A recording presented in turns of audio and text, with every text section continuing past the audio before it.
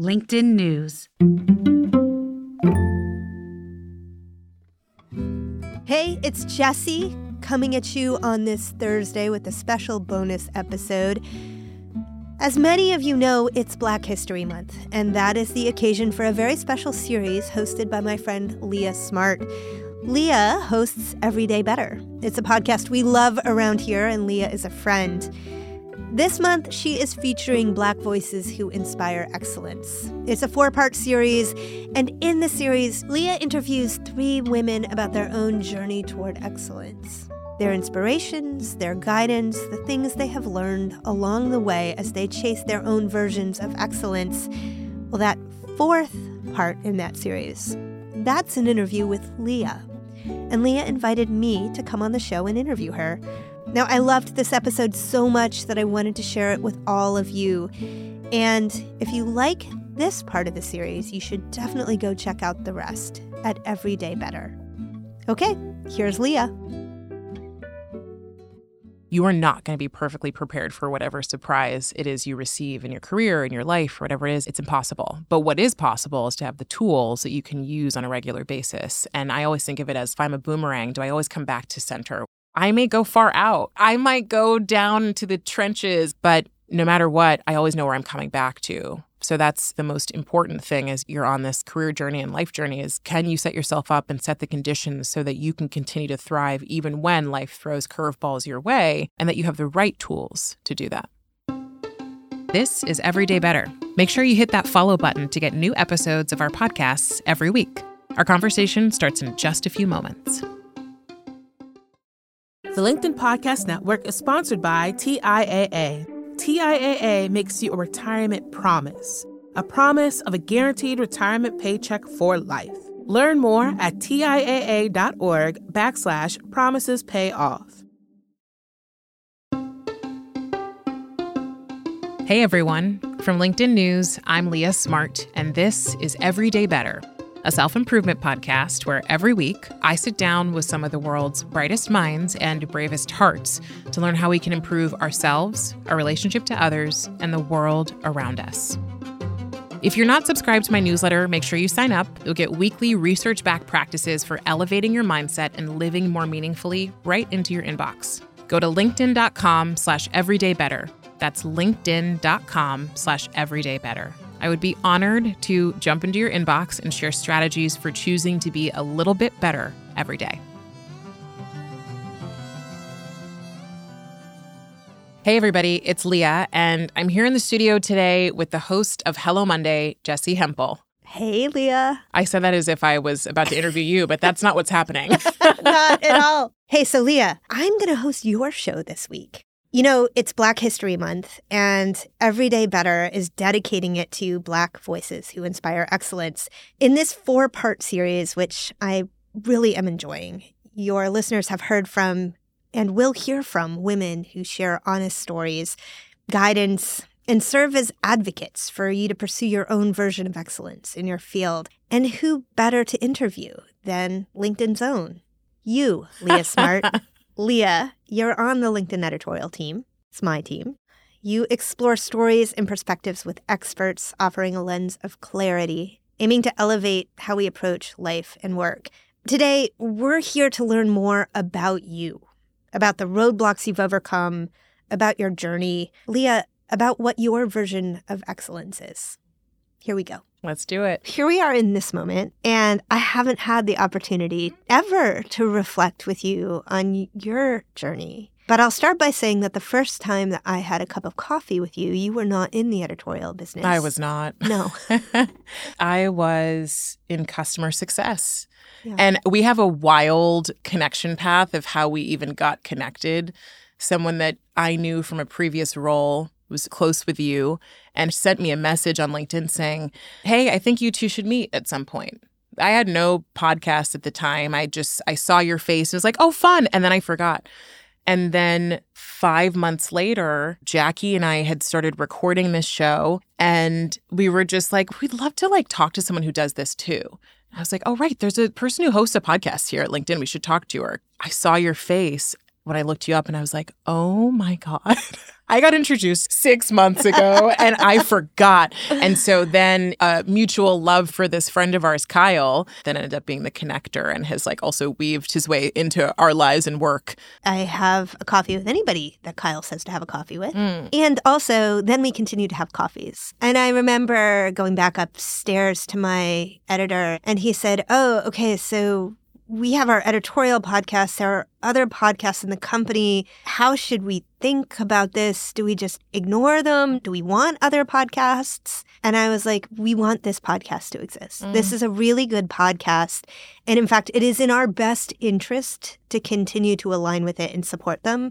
I was like, oh, you know what? They've got a voice for this. They have something to say. So I want to talk today about your professional identity, where you are on your professional journey, like what you've learned so far, with the full assumption, Leah, that you, like most people, you're in the middle of it. 1,000%. Right? Yeah. So let's start at the beginning of your career path, which really causes us to reflect on identity. Who did you think you were as you joined the workforce? I didn't know.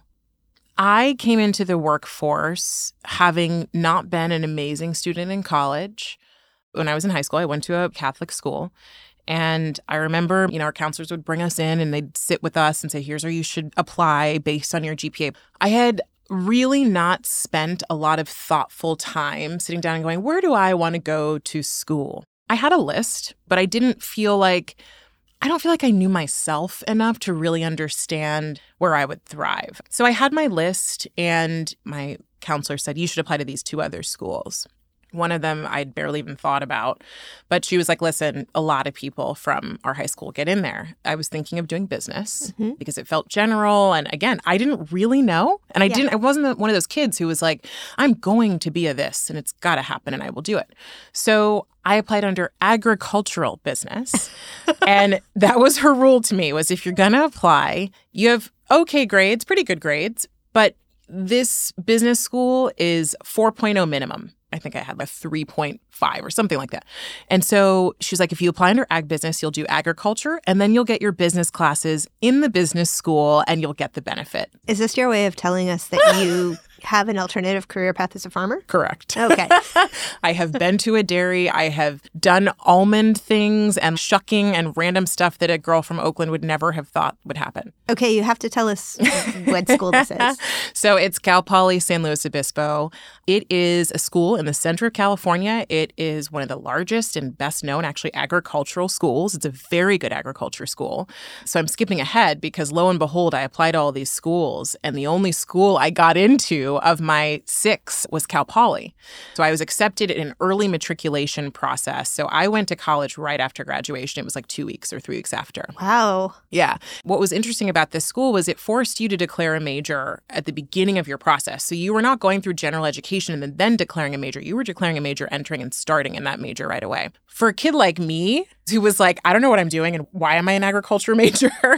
I spent a lot of college, honestly, exploring and not even thinking about this major. I was doing photography classes. I had a long period where I was like, I want to be a journalist. I was messing around, like to the point right before my last year, they sent a letter to my parents and to me saying, you have to finish your major, you will be in trouble. And I was like, oh no, okay, no more exploring. And I did all ag classes and then I finished my major.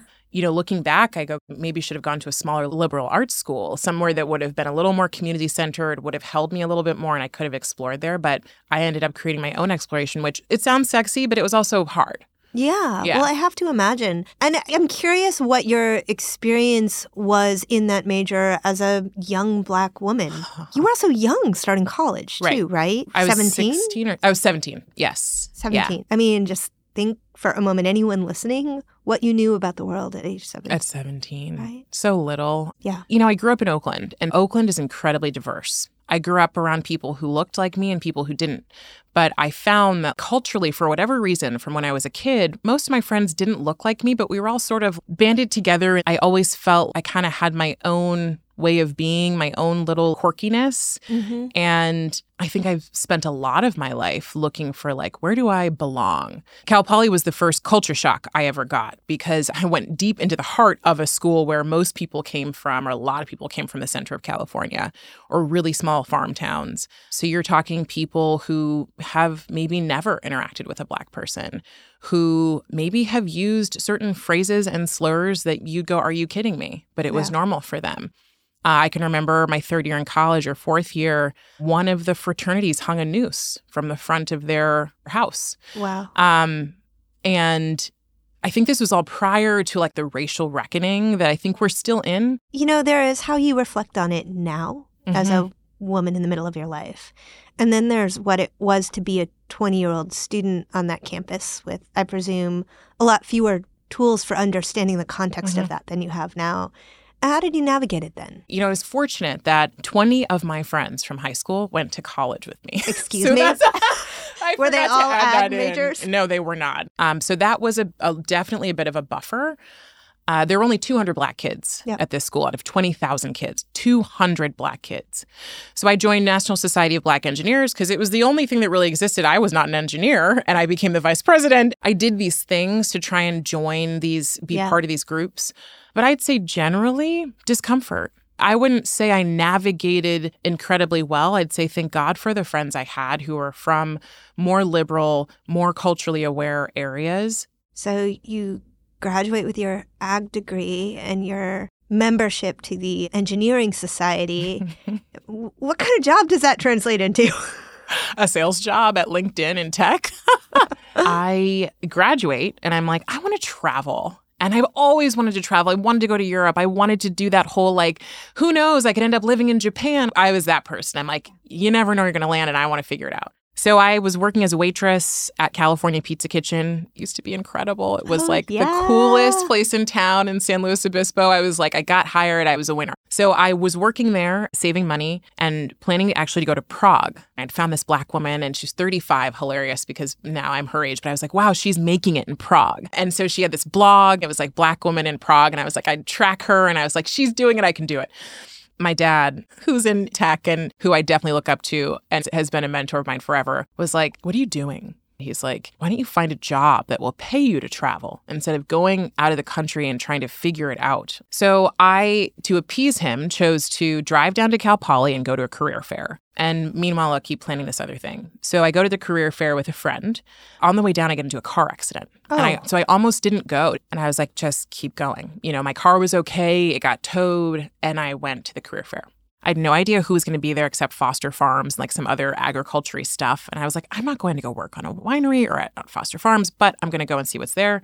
I walked to this little tiny table. You and I are sitting at like a long dinner-style table, probably half the size. It had a tiny little card, folded card that said LinkedIn. And I saw this woman that looked really interesting. She had bright red hair, and I was like, I want to talk to her. And so we ended up talking, and she was like, I think you would be great at LinkedIn in sales. And I was like, I have no idea what any of that means, but here's my resume.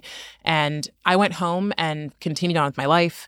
And then I got a call from her maybe 3 weeks later. And she was like, I think you'd be good. And I didn't forget about you. So I do go in and I do the interview. That was a whole process in itself. I will say, I think my life is littered with these moments of synchronicity that have gotten me to where I am now. I think when I was younger, it was almost by accident because I was not believing in some divine fate that got me this job. But I've learned over time that these things aren't by accident. So I ended up in the interview process. I was one of the first sales development reps here at LinkedIn. So I was calling people back when HR people didn't think it was okay to recruit people who had jobs actively. So I would call the HR people and go, no, even though they have a job, they might want to talk to you. So we're going to sell you this thing so you can talk to them. So that's where I started. And I will say it was not an on-purpose thing, as you can tell. I was good at it. Yeah. And so I was going after what I was good at. I really did enjoy sales. I like relationships. I obviously like talking to people. So it worked. Right.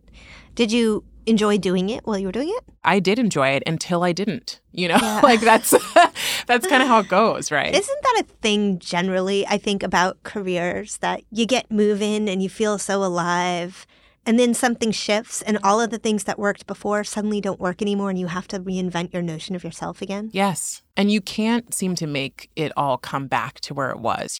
Once I decided it wasn't the thing for me, I couldn't go back and I could not stay put. Yeah. Which I think a lot of people can do. I think a lot of people can go, well, this is just the way it is. And that phrase doesn't work for me. Yeah. Well, so how far along were you and how did you transition? So I was 28. I had spent almost 5 years in sales. I was brought onto a new team that was just forming, and I didn't like the role. It wasn't for me in the way that the last roles had been. I am the kind of person who needs to feel a deep sense of purpose in my work because I am very work-oriented. I think I live to work in a lot of ways, so that was important to me, and I think that was the first moment that I identified that as a value. I couldn't have even told you at the time that it was a value. I could just tell you what I knew I did not want. Totally. So I quit. Wait, you quit? LinkedIn. I decided to line up something else, and I didn't know what the something else was. I didn't know what I wanted to do or who I wanted to become. I just knew I needed to do something different. Looking back now, I think oftentimes you just need something to shake you loose from the thing that you're doing, to just give you some space to start over. It doesn't have to be the perfect next step. So I ended up at a company called Compass. It's a luxury real estate brokerage. And at the time, they were hiring people to recruit agents. And so I was meeting with agents all over New York City who were like the top agents, telling them why they should come to Compass. This was like a true, you're going out and recruiting. And it was a big function. So I did that for a year and a half. And I knew that that was not a forever job. But again, it shook me loose. Yeah. I think so much about how particularly when we're coming off of something that has been really successful or where we have had a strong sense of belonging or community, it's important to remember that the next job doesn't have to be the forever job, which is never something you know in the moment. And it can make it very hard to screw up the courage to make that leap. You weren't at Compass all that long. Year and a half. And I was back at LinkedIn right after. And I will tell you, when I left LinkedIn, I was like, I'm probably not coming back. This is over. And how sad. You and I both work at LinkedIn today. It's a hard company to leave. I loved this company. My best friends worked here. It was really rough to leave. But in that process of being at Compass, decided I would hire a coach. I'd never had a coach before. And I hired this coach, and I'm like, I want you to help me in 3 months figure out what the heck I'm doing with my life. And so I started exploring these ideas. Wait, let me just ask you. Yeah? Did you hire that coach because you were miserable or because you saw the potential for growth? I think I was lost. I wasn't miserable, but it was close. I think if I had let it go much longer, I would have become miserable. Yeah. And having the faith in yourself to go, I know when it's time to seek some help. And for me, it was like, I need help with direction. And because work is so important to me, I need a career coach, essentially. Yeah. So I decided to hire this person. I worked with her for a few months. I thought about what I wanted to do, and I still wasn't clear.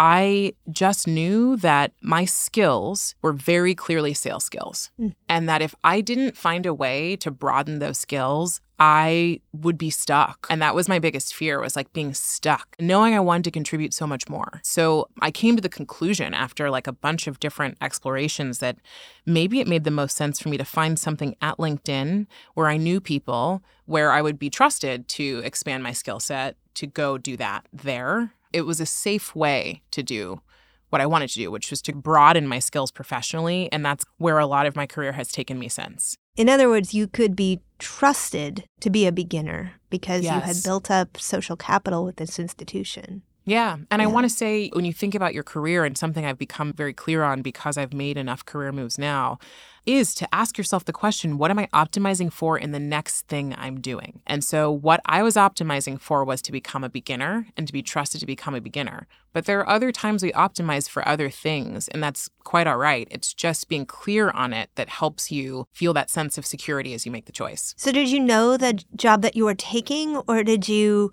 come hat in hand to figure out what was available and where you might fit? This was probably the point when I started trusting more in something I didn't know, couldn't see, but believed that something will show up. I ended up finding a role that was the perfect, I wasn't a beginner in a sense because the role asked that the person be specialized in sales or no sales, but I was a beginner in that it spread me in a different way because it was a project or program management role. Right. Yeah. Right. So now we are still not to this studio here at LinkedIn. You know, there is the actual path, the narrow path, and then there is the shape-shifting of your identity as you grow into the different people you become in each of your roles. And I wonder if it might be a good time to reflect on what character you brought to these roles and how it shaped your decision-making. And I say that specifically, Leah, because you teased out this idea that by then you had begun to trust yourself. I think I'd begun to trust the universe, or whatever you want to call it. I'd begun to trust that there was something I could not see, that I could not necessarily control, which is my challenge. How do I control this thing? I knew I couldn't control it, but that something was there, and there was some support that would appear. That was kind of all I knew. Around this time, when I was thinking about leaving Compass and trying to figure out what was next, a lot of anxiety. So trust mixed with anxiety. I didn't know what anxiety was. I didn't know what I was experiencing. I knew that I felt stressed more than it seemed like other people felt stress. But I also knew that I had this other thing that felt beastly and hard to deal with, which was true anxiety or deeper anxiety. That was, I had intrusive thoughts. And so intrusive thoughts can be a really tough thing to deal with. I think it's said now that 6 million plus Americans deal with it. I think it's probably underreported, but I've always been a worrier. My mom used to call me her little worrier. And I think my childhood experiences translated into this anxiety kind of monster. What was your relationship with mental health care at that point in your life? I had gotten a therapist one time in college. I didn't like her. So I was done quickly. Fit is so important, It is. right? It's like dating. Yeah. My relationship with my mental health and with mental health in general, I think, was still shame. It's a lot of shame. Why do I feel this way? What's wrong with me? There's something wrong with me. No one's told me that this is normal or that it's okay to feel stress, but even that it can go farther, that it can feel like high anxiety and it can be scary. I had tough periods during my end of my time at Compass where I didn't trust myself at all. If I can't internalize the trust, then can I externalize it? Yeah, well put. We're going to take a quick break. We'll be right back with Leah Smart.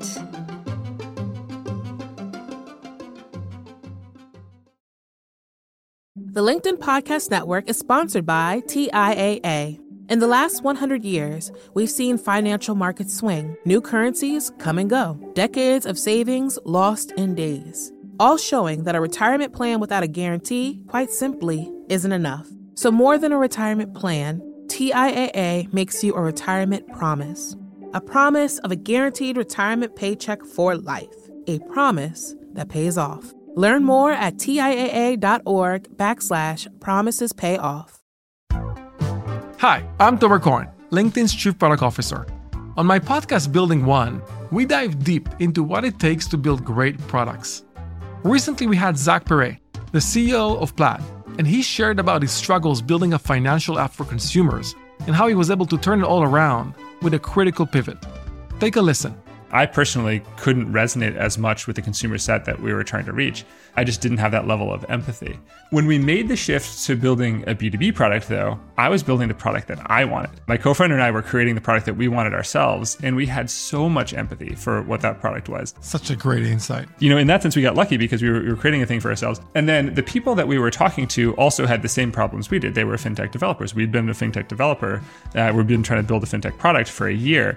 And so we had such deep empathy. We had such a clear ability to... If you want to hear more of Zach Perret's story and the lessons that follow, listen and subscribe to my podcast, Building One.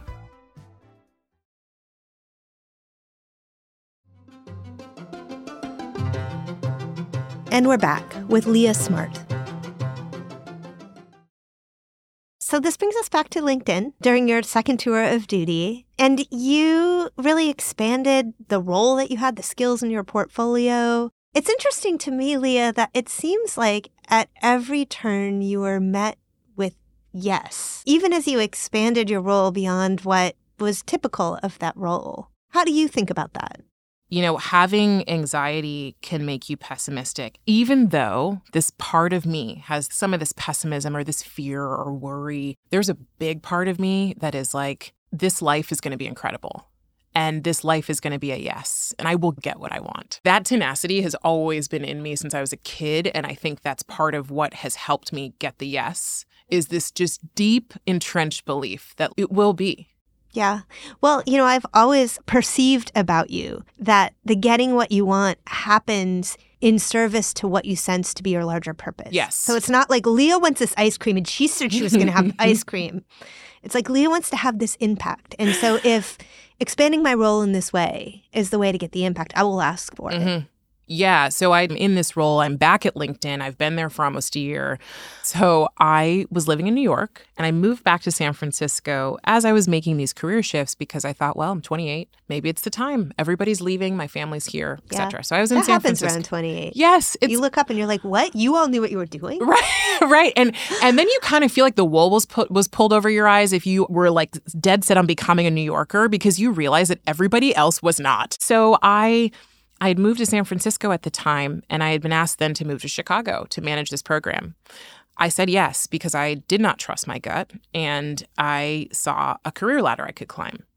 And I think this happens a lot. You see the ladder in front of you. You might have a little sense somewhere in your body and your heart, like somewhere that's like, oh, this isn't quite. But I said yes. So I then proceeded to go to Chicago to travel to build this program and start recruiting for it. Probably went there like 7 times. The 7th time was December of 2017. I shot out of bed in this hotel room one morning, and my gut and everything in my body was like, you cannot move here. It was terrible. Sounds alluring, but growth is hard. Yeah. Making decisions and trusting your gut is hard because you don't know that there's a net below you. And even when you want to have so much faith, it's hard to release controls. But I couldn't ignore it. So I went home after these couple of days. I thought about it for a day, and I went to my manager and I said, I have to move back to New York because that was the other thing my gut said. I had no idea what was waiting for me there. I had no idea what jobs I could get. And I knew, though, that I was willing to leave LinkedIn with very little money. I wasn't like sitting on a whole no, it was like, I'm willing to do all of this and put this on the line to go. It felt like my life depended on it in a way. And so we sat down in a room and my manager said, I support you. It was so relieving. We both cried. And I was like, okay. I was about to turn 30 at the time. I decided that I would go to New York for a week. I would try to interview. I would try to figure out if I could move here, find a place to live, and do all these things. Right. I had no idea how that was going to happen. I was optimizing for being in a role that would give me the space to figure out what I wanted to do, that I felt familiar with, that I felt interested in, that I knew I could do well, but I needed space. I'd felt overworked. So in that week, I turned 30. I met the person whose job I was going to take. I didn't know at the time whose job that I would get because they were moving on. Met my podcast host. And I ran into someone on the street as I was just strolling around who I'd gone to high school with in Oakland. And she knew my landlord, my future landlord, and said, call me when you get here. He's got, buildings and apartments. Wow. So in a week, I secured my new job, met a person I'd started a podcast with, had no idea I would start a podcast with her at the time. And then I got an apartment. And so were you able to make that transition inside LinkedIn? You didn't leave again. So now now actually it's an interesting moment because it's around the time that we met. You started this podcast not as it exists today, but in fact, literally as a labor of love, scrapping together any materials and any extra time you could find from folks, right? Yeah. I moved back to New York in April of 2018. I started really getting more serious about working on my anxiety because I was realizing that it was holding me back from things. I was really discovering what it was, which I think is really important, and I've continued to. And even in the last year and a half, I feel like I've come such a long way in understanding anxiety and hopefully sharing more of it so that people of color and communities of color, Black women, can feel seen, understood, and like it's okay. Yeah. It's okay to have challenges. It's okay to experience anxiety. Many people do. A lot don't talk about it, but it's not shameful. It's real and normal. And do you feel specifically like you were not seeing people who looked like you or came from your experience speaking about it? No. Much more now. And I still have to seek them out, but more now than before. Yeah. So I was working through that. I had my next ping that came was, I think I want to be a coach. And it was because I had met someone the year that I was home in San Francisco who was doing work that I felt was closer to what I wanted to be doing, and it felt right. So I started my coaching certification, and the person who I started my podcast with was also getting her coaching certification. And we were sitting on my couch one day, and we were having this conversation about what we were learning and how we were growing, and how coaching is not giving advice. It's actually letting people come to their own conclusions. And there was so much depth there. And we both said, we should start a podcast. We realized there was a recording studio in this office at LinkedIn in New York. We didn't know. We realized we needed just one signature to get into this recording studio, which is hilarious now, 6 years later. And so we just did it from scratch. We did it on our time off. We did it when we weren't working. We didn't care because it was important. Yeah. And so you started and you built it, but that podcast was a much earlier chapter of what is today Everyday Better. Mm-hmm. You were not actually on the editorial team. You are now. Mm-hmm. You went from being a co-hosted show to being a solo host.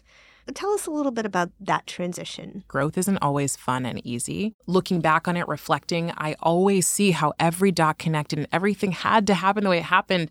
But in the moment, you're going, are you kidding me? Meeting with you, and you were becoming what felt like a mentor for us as we were doing this show. I took immediately to the field of positive psychology. I didn't know it existed until 2017. A coworker said, I think I'm going to apply to this program. It's called Masters of Applied Positive Psychology at UPenn, created by the founders of positive psychology, Martin Seligman being one. And then the world sort of opened up for me. I went, whoa, this is cool. The field of positive psychology is essentially like, what are the conditions in which we can thrive? And how can we create individuals, teams, and organizations or institutions that are founded on these principles so that people can live meaningful lives? I really took to it. And I had built up a skill set in coaching because I'd been doing this program. Okay, so one of the ways that I was doing coaching work was I was teaching this open enrollment course here at LinkedIn called Conscious Business. So I'm starting a new cohort of Conscious Business, and synchronicity seems to step in because one of the attendees had gone to this graduate program. And when I looked her up, it turns out she's the head of executive development at LinkedIn. And I'm going, oh my God, this is the kind of work I want to be doing. I didn't even know we had this team. So on day one, I can't wait for her to show up and meet her, and she doesn't show up. So I could have stopped there, but I was like, no, I am not going to let this opportunity pass me by. So I reached out to her, told her who I was, and asked if she had time to connect. So we ended up talking the next week, and I tell her all about the coaching I'm doing and the courses I've been doing on my own. So we talked, and she's like, listen, I think you should meet my boss who leads all of your learning and development. And I was like, why? What do you mean? I was like, that's too much. Like I'm not qualified. The job isn't here and I haven't, whatever. So I start all my, all the scary thoughts come in. Well, I avoided that meeting. And 2 weeks later, I went to Las Vegas for an event. The event was a sales event. And Jackie and I, my podcast co-host, are speaking at the event about some of the things we talk about on the show. And we needed to practice more. So we decided, okay, there's a couple sessions throughout the event that you can go to. And I was like, there's one I don't want to skip. It's called Purpose. She said, okay, great. So she didn't skip hers and I didn't skip mine.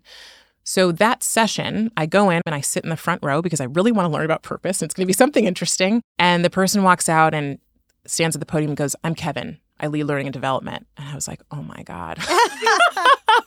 He found me. You're like, that's the guy I've been avoiding. Yep. So I went up to him after the session and I said, I'm Leah. Jess is someone I've been talking to. I love her. He was like, I already know who you are. I was like, oh my God. And so I leave that session going, what was that? That was not a plan. I didn't know who I was going to go see. And 2 weeks later, I had a job in New York doing this work with the same job description that I had written, that I had matched up to an open role at LinkedIn that was not in New York. It just so turned out that they had no one in New York and they had a market for it. And I was at the right place at the right time. But I want to add, I was fully prepared or mostly prepared. Yeah. Wow. Yeah. The next stage of that journey was then we had our podcast and over time, co-hosting is hard. And I've always felt inside that my job was to learn how to stand on my own. Yeah. That was part of my work in this lifetime. So my co-host and I were going in different directions. We wanted different things. It was very clear we were on different pages, and I had to have the conversation that was so hard to say we're not on the same page and here's how I think we could change this, because I feel so deeply that something can come out of it, but it needs all of us. It needs so much more of our hearts and our souls to pour into. And at the time, she was focused on other things that made that almost impossible, which was totally okay. So that was rough. And so when you interviewed us, that was right at the end of our friendship at that time. We're friends again, but we'd become really close and we had this show together, and it just so happened that she and I were set up to interview the CEO of LinkedIn, the new CEO, Ryan. So we had scheduled this interview. And after this whole blow up, it was still on the calendar. And I said, let's do it together. And because she was considering leaving, she thought that it wasn't the right choice. So I did it by myself. I was scared out of my mind. It was my first solo interview with the CEO of LinkedIn. So we end up doing this interview. It ends and, I move on with my life. My job then is to figure out how to be a solo host of a show that I'm getting some support on, but I'm basically running by myself. Yeah. That was when I called you again and said, here's where I'm at. I don't know what to do. And I had to rebuild the show and basically spent 6 weeks in a hole redoing everything I could and just thinking what is this show? How do I do this? We relaunched the show and I have Ryan as my first episode. And right before that launches, I send him an email and say, here it is. Thank you so much. And within 4 minutes, I get a call. I am in sweats. I'm working. I'm in the backyard. I'm a hot mess. It's Ryan. And so Ryan says to me, he's like, I don't know how you did this. I don't know really even who you are. But this is incredible and you need to join the editorial team. You need to do this in a much larger way because it's really important. I fell out of my chair and the rest is history from there because I'm now on the team. But at the time, again, I will say I had a vision. I had no idea how that was going to come together. I will tell you, a week after this call from Ryan, I got a call from the media team, the production team who had been helping me put this together, just to be kind, saying, we can't help you anymore, we're done. It all would have fallen apart had he not heard this episode. Wow. And synchronicity being what it is. Yes. But I worry that as you're telling this story, we may leave listeners with the perception that if you just trust in yourself, everything is going to move up and to the right. And so I feel like it is actually maybe a useful thing for me to share something that I bet they don't know. Yeah. Which is inside LinkedIn, you have these levels. You move from level to level. And you don't want to make a lateral move. You want to always try to be reaching for the next rung of some ladder. But to take a chance on yourself and on this show, you actually had to make the decision to move back a level. Yes, 2 levels. 2 levels. Yes. I don't think I realized it was two levels. Yep. So now you've been in this role for what, 2 years? 2 years. 2 years. Holy crow. I know, it's crazy. Can you think a little bit about that decision? Are you glad you made it? I wouldn't change it for anything. I would change it for nothing. I would climb none of the ladders I was offered and do this. Thank you for calling that out. It's exciting. It's amazing, but you are constantly making decisions about what you're optimizing for. Right. Both of those jobs were optimizing, and the job I'm in now was optimizing for a complete and total self and career transformation. And yes, it came at a cost. In some ways, it's humbling to be moved down. It's humbling to just move across. Well, I think that the outside world, whatever that means to you, sends you clear signals about what success can look like. And so you don't have to do any work on your own if you follow those signals, right? But if you choose your own path, then you also have to choose what success looks like. Yes. Based on something much squishier, which is how you feel inside. In adult development, there's a guy who talks about the shifts as we move through life that can happen. And the way he talks about it is these different phases that we're in throughout our lives. And most people, the majority of people, stay in what they call the socialized mind. We receive values from the outside world. We follow suit. It's all good. What happens to a smaller percentage of the population, and I don't know if he said this is based on age or not, but I think it's based on experience, is something happens that knocks you out of the socialized world, of the world where as long as these things happen, I'm okay. As long as I grow up and go to college and get a good job and get married, something happens in that process in your little plan to climb that ladder where you can no longer pretend that that will keep you safe. And so what it forces you to do is it puts you in this new phase called the self-authoring mind, which is where I have to look inside and dig deep and do the work. And I wish that self-help didn't have the stigma that I think it sometimes has, or like the fluffiness. It's not fluffy to do this work. This is, to me, the work of your life, and it's hard. But in your self-authoring space, it's where you have to decide what matters. You have to come up with your values. You hopefully will find communities and flocks of people who are like you, but it won't be the same. And you will look at many people who are in the socialized mind world and you will feel different. I love that. That, to me, is so much of the underpinning of what your show is about and what makes it really great. Oh, thank you. Yeah, I'm so grateful to get to do this work, and I feel it all the time, every day. Yeah, I feel the exact same I'm way. sure you do. Yeah, you can feel it, on both of our shows. I think you can feel that. Yeah. I will say, to your point at the beginning of this is the middle. It's not the end. Some other surprise will come, and we don't know what that is, but it will come, and that's just the way it is. So I think I've learned you are not going to be perfectly prepared for whatever surprise it is you receive in your career, in your life. It's impossible. But what is possible is to have the tools that you can use on a regular basis. And I always think of it as, if I'm a boomerang, do I always come back to center? I may go far out. I might go down into the trenches, but no matter what, I always know where I'm coming back to. So that's the most important thing as you're on this career journey and life journey is, can you set yourself up and set the conditions so that you can continue to thrive even when life throws curveballs your way, and that you have the right tools to do that. Well, thank you. Thank you. That was the voice you have come to know, Leah Smart, host of this show. If you like this conversation, share it with the first person who comes to mind. And give us a rating before you go to help other people like you find the show. Additionally, we'd love to hear what you liked about this episode or our show in general. So take a minute to write a one-sentence review so that we can see it and thank you for it. If you're not subscribed to my newsletter, make sure you sign up.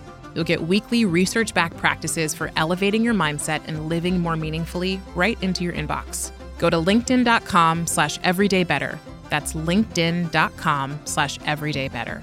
Everyday Better is a production of LinkedIn News. The show is produced by Alexis Ramdow. Asaf Gudron makes sure we sound good in the studio and mixed our show. Enrique Montalvo is the executive producer of LinkedIn Editorial Productions. Dave Pond is head of news production. Courtney Koop is head of LinkedIn Original Audio and Video. Dan Roth is the editor-in-chief of LinkedIn. And I'm Leah Smart. Thanks for coming with me, and I'll see you next week.